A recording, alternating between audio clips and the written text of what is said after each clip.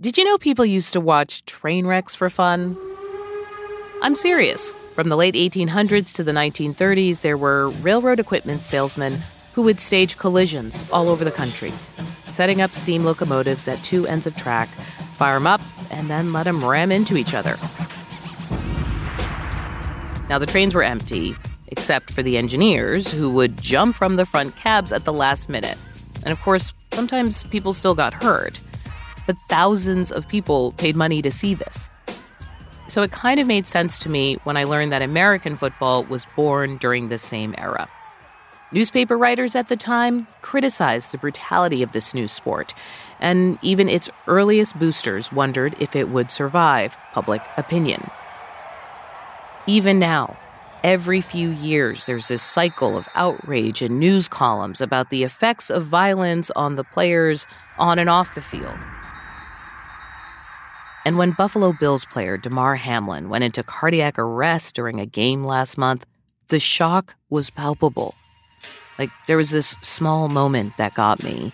Here's Hamlin's teammate, Tre'Davious White, in the days after it happened. Just something that I can't unsee. Every time I close my eyes, it replays. I try watching TV, and every time the TV go on commercial, that's the only thing that comes to my mind, just the vision of that. Now, the players were obviously shaken, and the NFL had to beat back widespread reports that it would have continued the game. One league executive called that claim ridiculous and said that it, quote, never crossed our mind to resume play. But it was the latest in a series of stories fueling an argument against the value of watching the sport. McMahon, famous for his toughness and durability, says in the lawsuit he played with a broken neck and ankle during his career without being told by team doctors and trainers. More than 1,000 former players have filed suit against the NFL over the way concussion-related injuries have been handled. The NFL denies the claims and insists... All this has led some people to say publicly that they're done watching football. So, who are they? What about this moment is affecting how they see their favorite game? And is football too deeply ingrained in U.S. culture for their numbers to grow?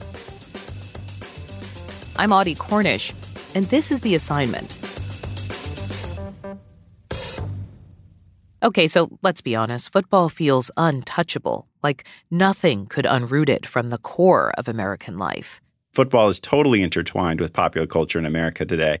That's media historian Michael Socolow. He says that as popular as football is right now, nearly 100 years ago, boxing occupied a similar space. Boxing was one of those programs in the 1930s on radio that attracted a huge mass audience that crossed all kinds of demographics. Tens of millions of people tuned in to listen to boxers like Joe Louis take on their opponents.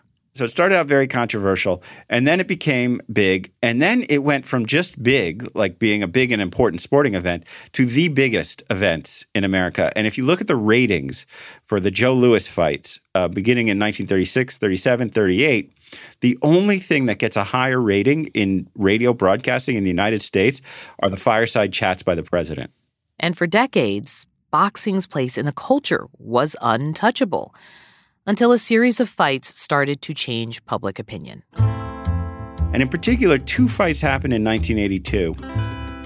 One where a South Korean boxer named Duk-Koo Kim was killed from the injuries he sustained in the ring fighting Ray Mancini for a championship fight.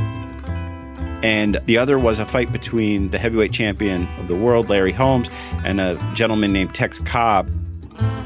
And the fight was so incredibly one-sided, and Cobb looked like a mess, a big bloody mess, and the referee didn't stop the fight. And it was so controversial. It made all the newspapers around America, and Howard Cosell quit. He would no longer, the number one boxing commentator in America on ABC Sports, called it a barbaric sport that he wouldn't have any part in anymore. And these two events happened just a couple months apart, and boxing never really recovered in terms of broadcast popularity in the United States. Fights moved off network television and on to pay-per-view, where they continue to draw an audience and dollars, but not the tens of millions of fans the sport had once had. For a sport to really be very important in American popular culture. It needs to be pervasive. You need to be able to hear about it on the radio, sports talk radio. You need to be able to watch it live on regular broadcast channels, and you need to be able to read about it in the newspaper regularly. And once you start moving to really subscription and pay-per-view models, that kind of popular culture pervasiveness is going to shrink by a lot. Meanwhile, another sport had been growing its broadcast audience, football. A lot of people point to football being particularly made for television. So they say the greatest game ever played is this 1958 game between the New York Giants and the Colts for the championship that went into overtime. And they say it's really made for television because of what the camera can capture. The field lines tell you where they are on the field. You can see each of the players. It's pretty intuitive and easy to understand. And it's the drama and suspense is there. It's a fast-moving and violent game. Michael Sokolow says football has been presented with some of the same issues that hurt boxing. Injuries, violence, long-term health problems for players. What do you do when the population might have issues with the violence you're providing to them through their television sets? And what the NFL did is they created new rules about the violence. They created penalties for hitting the quarterback in certain ways. And now we see if you're concussed, you have to leave the field. You have to take a test. They brought the doctors in. They've done all kinds of things. And they've been helped by television. Television doesn't show the most horrible injuries. It's worth noting, he says, this was not the approach you saw from the world of boxing. Boxing went the other way. Boxing moved to subscription and pay-per-view, where the people who really wanted to see the violence would pay $100. Millions of people paying $100 is more money than Muhammad Ali could ever dreamed of having made. But it just lost out in popular culture in that way. And so in that context, the shock of seeing a player down, seeing CPR administered on the field, seeing the players' distraught faces, the expression of that national shock makes a lot more sense. But boxing's history shows us that no sport, no matter how beloved, is invincible. I felt that all the good that I got out of football, which I got as a fan with no harm to myself, I felt that I couldn't continue to do that, knowing what I know about the harm that is done to so many players. In a minute, what it's like for the ex-fan who's chosen to stop watching a game that used to bring them joy. That's next.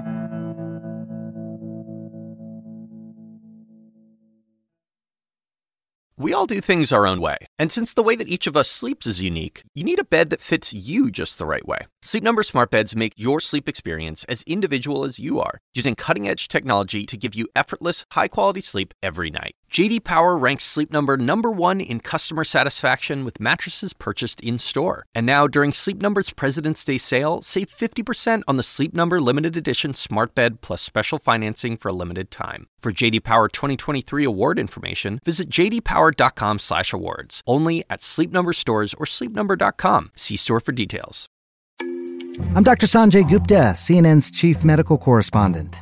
This week on Chasing Life, I sit down with Giles Yeo. It is a problem of our brain influencing the hunger. So hunger is a brain scenario, even though the feeling of hunger comes from your stomach. It's a very new and provocative way of thinking about a condition that impacts more than 40% of Americans. But the thing is, this approach could have big consequences for the way that we treat obesity.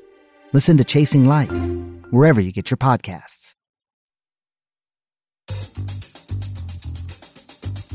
Okay, this will seem like we found the world's most random fan for this episode, but stick with me. This is Daniel Salofsky. I'm from Montreal, Canada, actually, is where I come from originally. I live in the UK now, so a Canadian from the UK talking about American football. Wait, there's more. He is also a sociologist at Middlesex University, London, where he researches sports, masculinity, deviance, and violence against women. I was a huge New York Giants fan growing up from about the age of 7. I was a stats kid kind of growing up. I was the kid who was reading the sports section of the newspaper, cover to cover from the time I was 8 years old. But at the start of the 2022-2023 football season, he stopped watching football. We found this essay he wrote for The Guardian, where he wrote that he couldn't unsee the harm it causes. And this is Nate Jackson, So I did play football. I played in the NFL for 6 years. I am now a radio host here in Denver, and I've also written a couple of books about my experience playing in the NFL, as well as a bunch of articles and pieces like the one that we're talking about today.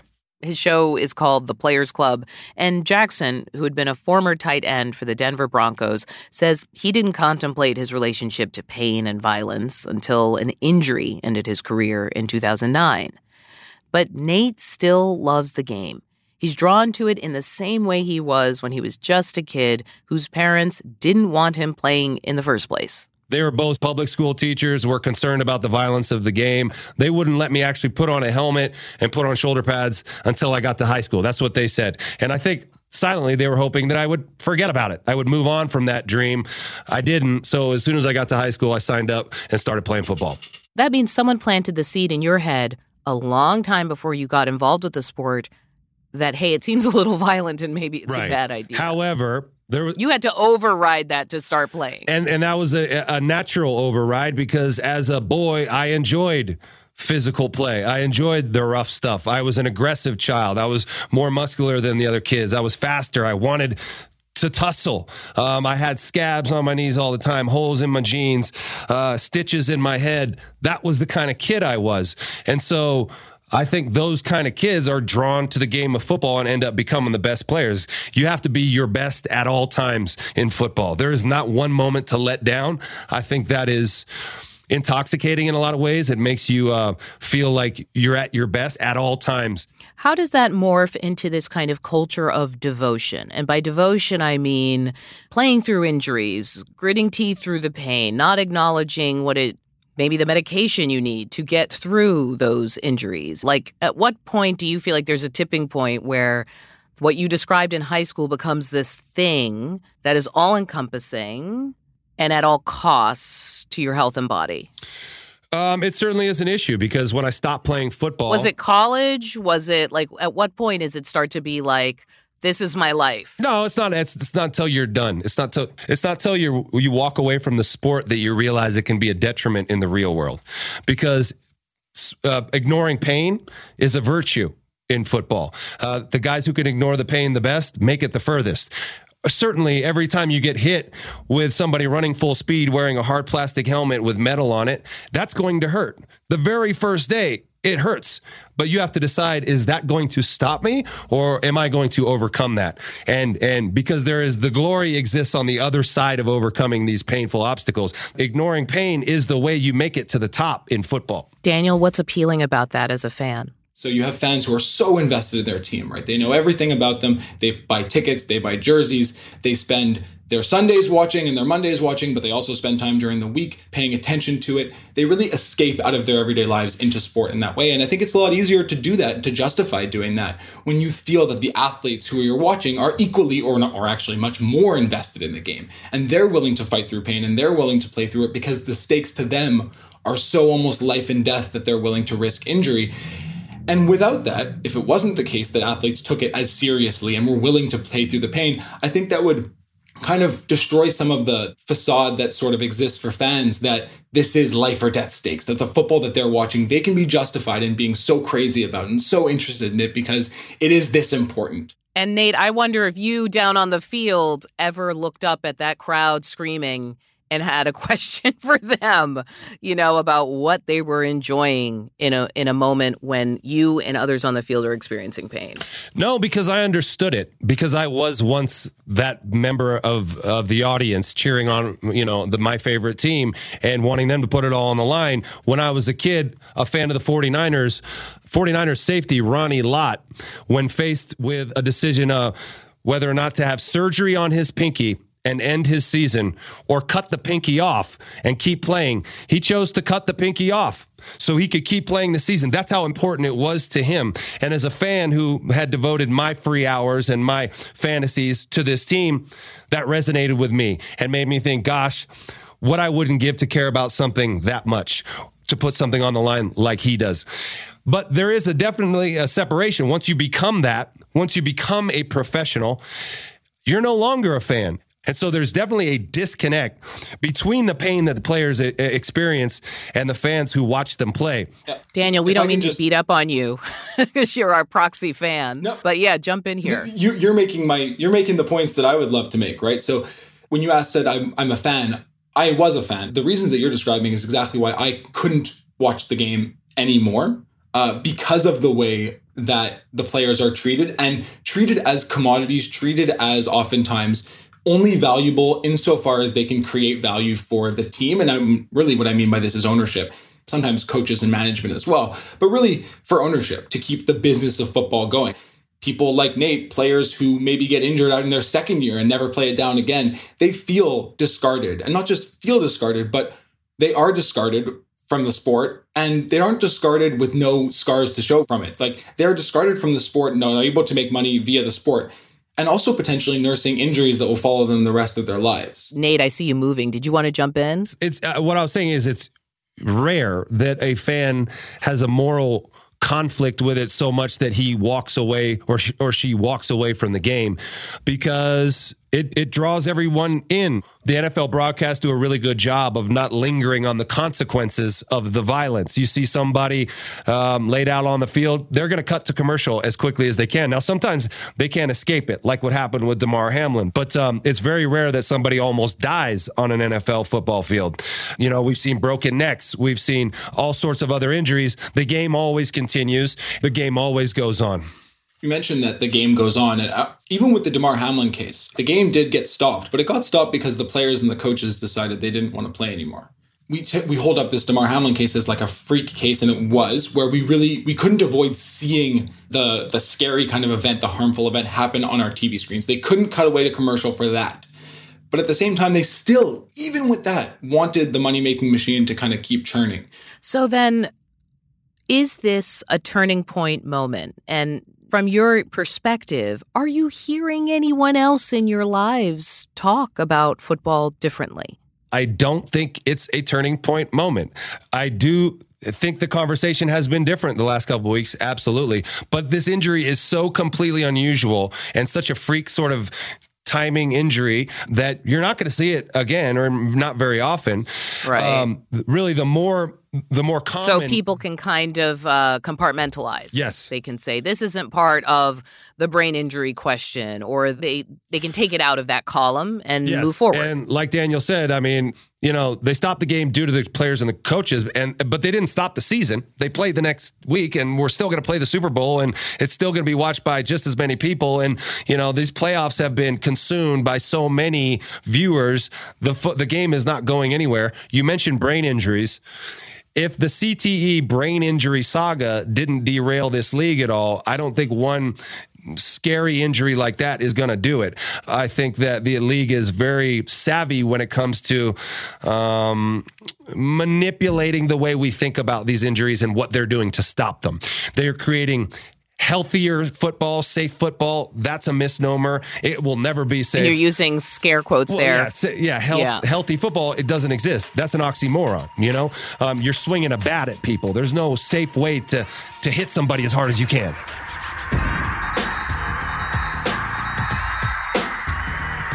So here's where I get to talk to you, Daniel Solowski, a little bit about what you've learned as you've started to pull away from the sport, right? Like, you're no longer a fan. Was there, for him, he's saying once you're on the field, it's different, and once you leave the game, it's different. What are the tipping points for a person who leaves fandom? I actually do have like a very clear tipping point in my mind, which is I'm currently writing a book about violence and harm in sports. And part of this research was about head injury, concussion, long-term injury more generally in football, but also in ice hockey, also in rugby, also in boxing. I came across a few different pieces about early research by Dr. Bennet Omalu, the one that was played by Will Smith in that like kind of not so great movie, but important movie, but not such a great movie. But that guy. And but also from a long time ago. Yes. So this would have been stuff you would have heard about. Exactly. I'd heard a lot about the concussion epidemic and the numbers. There's a study from 2017 where 99% of the NFL players' brains that were donated to science had CTE. And then I read about Terry Long and Mike Webster, who are two of the original kind of CTE cases. they had a neurologist look at, I believe it was Terry Long's brain, and he was 45 when he passed. And he was described as having the brain of a patient with Alzheimer's, a 90-year-old patient with Alzheimer's. With the other player, Mike Webster, they were talking about how he was eating basically like Pringles for his meals and was catatonic in the fetal position for days at a time. And this is in his 40s, right? And hearing the individual stories about players who've suffered, and I'm sorry for the gruesome details, especially speaking to someone who did play the game, and it's hearing the gruesome details and hearing the stories from families talking about their son, their father, their brother, their husband, who in their late 30s or in their early 40s already is showing erratic behavior, is acting, having intense mood swings, early signs of dementia, memory loss, being described that they're not the person that they were. And for me, I felt that all the good that I got out of football, which first of all, I got as a fan with no harm to myself, I felt that I couldn't continue to do that, knowing what I know about the harm that is done to so many players. And that's what ultimately made me stop watching. Let me ask this. As a sociologist, tell me, is that what it takes for the average person? I think once some of the work is done to get rid of that facade that the NFL puts up, to speak frankly, that they even really care about the health of their players, that is what I think it would take. It would take huge change in American society because of the importance of football to so many communities. Yeah. It's a lot that's going to have to be done. I think that in 40 or 50 years, we are going to look back at football the same way we look back at other, what we now term as like barbaric practices, that we the same way we look back at gladiator fighting, or that we look at bare knuckle boxing, or things of that nature. I think that unfortunately, very unfortunately, once the results and the consequences from this generation of players is seen in 10, 20, 30 years. And again, I hope to God I'm wrong. I hope I'm wrong. And I hope for whatever reason that doesn't happen. But I just, based on the evidence that we see, there's no reason to think that that's not going to be the case. Do we think it's going to go away right now? I don't think so either. No. I know for sure there was someone out there that thought boxing would not go away, right? That thought all kinds of, as Daniel pointed out. And it hasn't. Well, it seems it is. Like it does. Kind of No. Let's talk about that. Boxing does not play the role in our lives that it did in the early 20th century period. That's it. The way where football is, it is, and that is boxing only and down. Now we're slapping. We're doing slap fighting. So that's my point. That's taking boxing down to only the violence, right? That's not the beautiful science, etc. Could football go the way of a sport where at a certain point it is distilled down to just its violence for the people who enjoy that aspect of it? Because that is the path I saw with boxing, right? It has not maintained its status in the culture, and the elements of it that people really enjoy have migrated to another, more violent sport that takes even less care of the people who participate in it. I would say this, it's baked into our society, and it's not just beating each other up. There is a ton of strategy that Daniel fell in love with that make people very, very interested. It is a ballet of sorts. People do appreciate the poetry of football and the stuff that isn't violent, but actually the very athletic moves to avoid the violence, because you're not just walking into every punch. You're trying to avoid being hit. And sometimes the most exciting moments in football are avoiding that moment of violence. And I think Muhammad Ali would have agreed, right? Like, right. I'm just saying there was a world where there were entertainments that seemed so baked into our culture, nothing could ever replace them. And then things kind of did. But those things still exist. And I would say I would say that that's true also of a lot of cultural practices in general. Like, just because something has existed, and again, what Audie and I have both said, I think, is that we do not think that football is going to end anytime soon because it is so baked into the culture. And using as a main justification the fact that it's so baked into the culture, that's one thing. But whether it should exist is kind of a different question, right? There's all sorts of behavior that people might enjoy that we do not allow them to do because of the risks and the harms associated with it. Daniel, it sounds like you're about to have a lonely existence as an ex-football fan. I mean, I assume you had a whole social life built around this, right? I did. I still have a social life built around a lot of sports and a lot of sports fandom. So that I'm okay with. It does help that I don't live in the same city as I used to watch football with lots of people. But look, I watch a lot of other things. But do you know what I mean? Basketball. Like, this is a lonely argument you're making. Yeah, no, I don't think it's a lonely argument. I think it's a lonely existence in terms of sports fandom because most people are not here yet. Nate, is he going to be a lonely person, or are you hearing more people saying, you know what, let me back away. Maybe there's some things I can't unsee, and maybe I'm done here. I think there are a couple, not a lot. Football as a game isn't going anywhere. It's so lucrative. It's in a world where television is dying, professional football is keeping it afloat. And it also means there are interests vested in protecting that investment and profit, right, yes, Nate? Absolutely. And then I would argue this is the main reason. Yeah. This is the main reason that it's going to continue to exist. Yeah, and the NFL has... I would agree with you. The NFL is a machine and a very profitable one, and a lot of people are tied to that machine. A lot of television networks are tied to that machine. So that's another reason why I think it ain't going anywhere anytime soon. I would agree with you. The only distinction I think it's important to make is that's a reason that it will continue to exist, but not a reason that it should continue to exist. Nate Jackson, what's your message to fans who might be listening to this conversation and who might be in various kind of states of debate with themselves? My message to fans would be that your favorite football players are human beings. And when they get hurt, they might disappear from the field. You might not see them again, but they have a long road to recovery that's painful, that's fraught with a lot of mental illness, depression, lack of self-worth, confusion about where they land in society. And so my message to fans would be, if you're going to love the player, you have to love the person behind the helmet. If you're going to love the team, you have to love the men who make up that team and lay themselves on the line for your team to win. And I think more fans are kind of discovering that as we get more access to these players in their lives. I do believe they're more humanized. I think we have a long way to go, but that would be my message to fans. Daniel, we're heading into Super Bowl season. What is your message for fans and or ex-fans?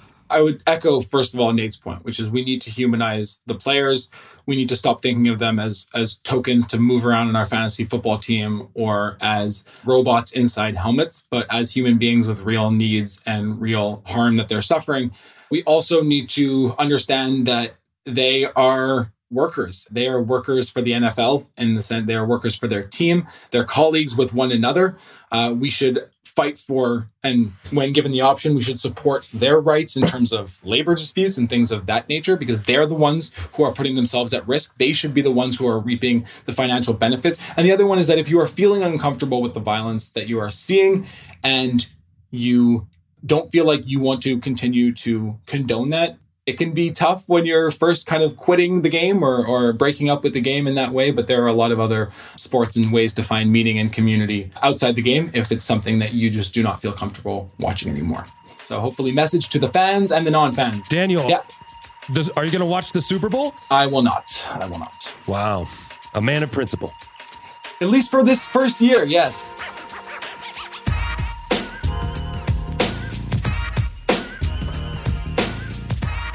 That was sports sociologist Daniel Salofsky. He's a lecturer at Middlesex University, London. And Nate Jackson is the author of Slow Getting Up, a story of NFL survival from the bottom of the pile. You can hear him on the Fan Sports Radio in Denver. That's it for this episode of The Assignment. New episodes drop every Thursday, so please listen and follow wherever you get your podcasts. And if you like the show, please take some time and leave us a rating and a review. The Assignment is a production of CNN Audio. Our producers are Madeline Thompson, Jennifer Lai, and Lori Galaretta. Our associate producers are Isoke Samuel, Allison Park, and Sonia Tun. Our senior producers are Haley Thomas and Matt Martinez. Our editor is Rena Palta. Mixing and sound design by David Schulman. Dan Dzula is our technical director. Abby Fentress Swanson is our executive producer. And special thanks to Katie Hinman. I'm Audie Cornish. Thank you for listening.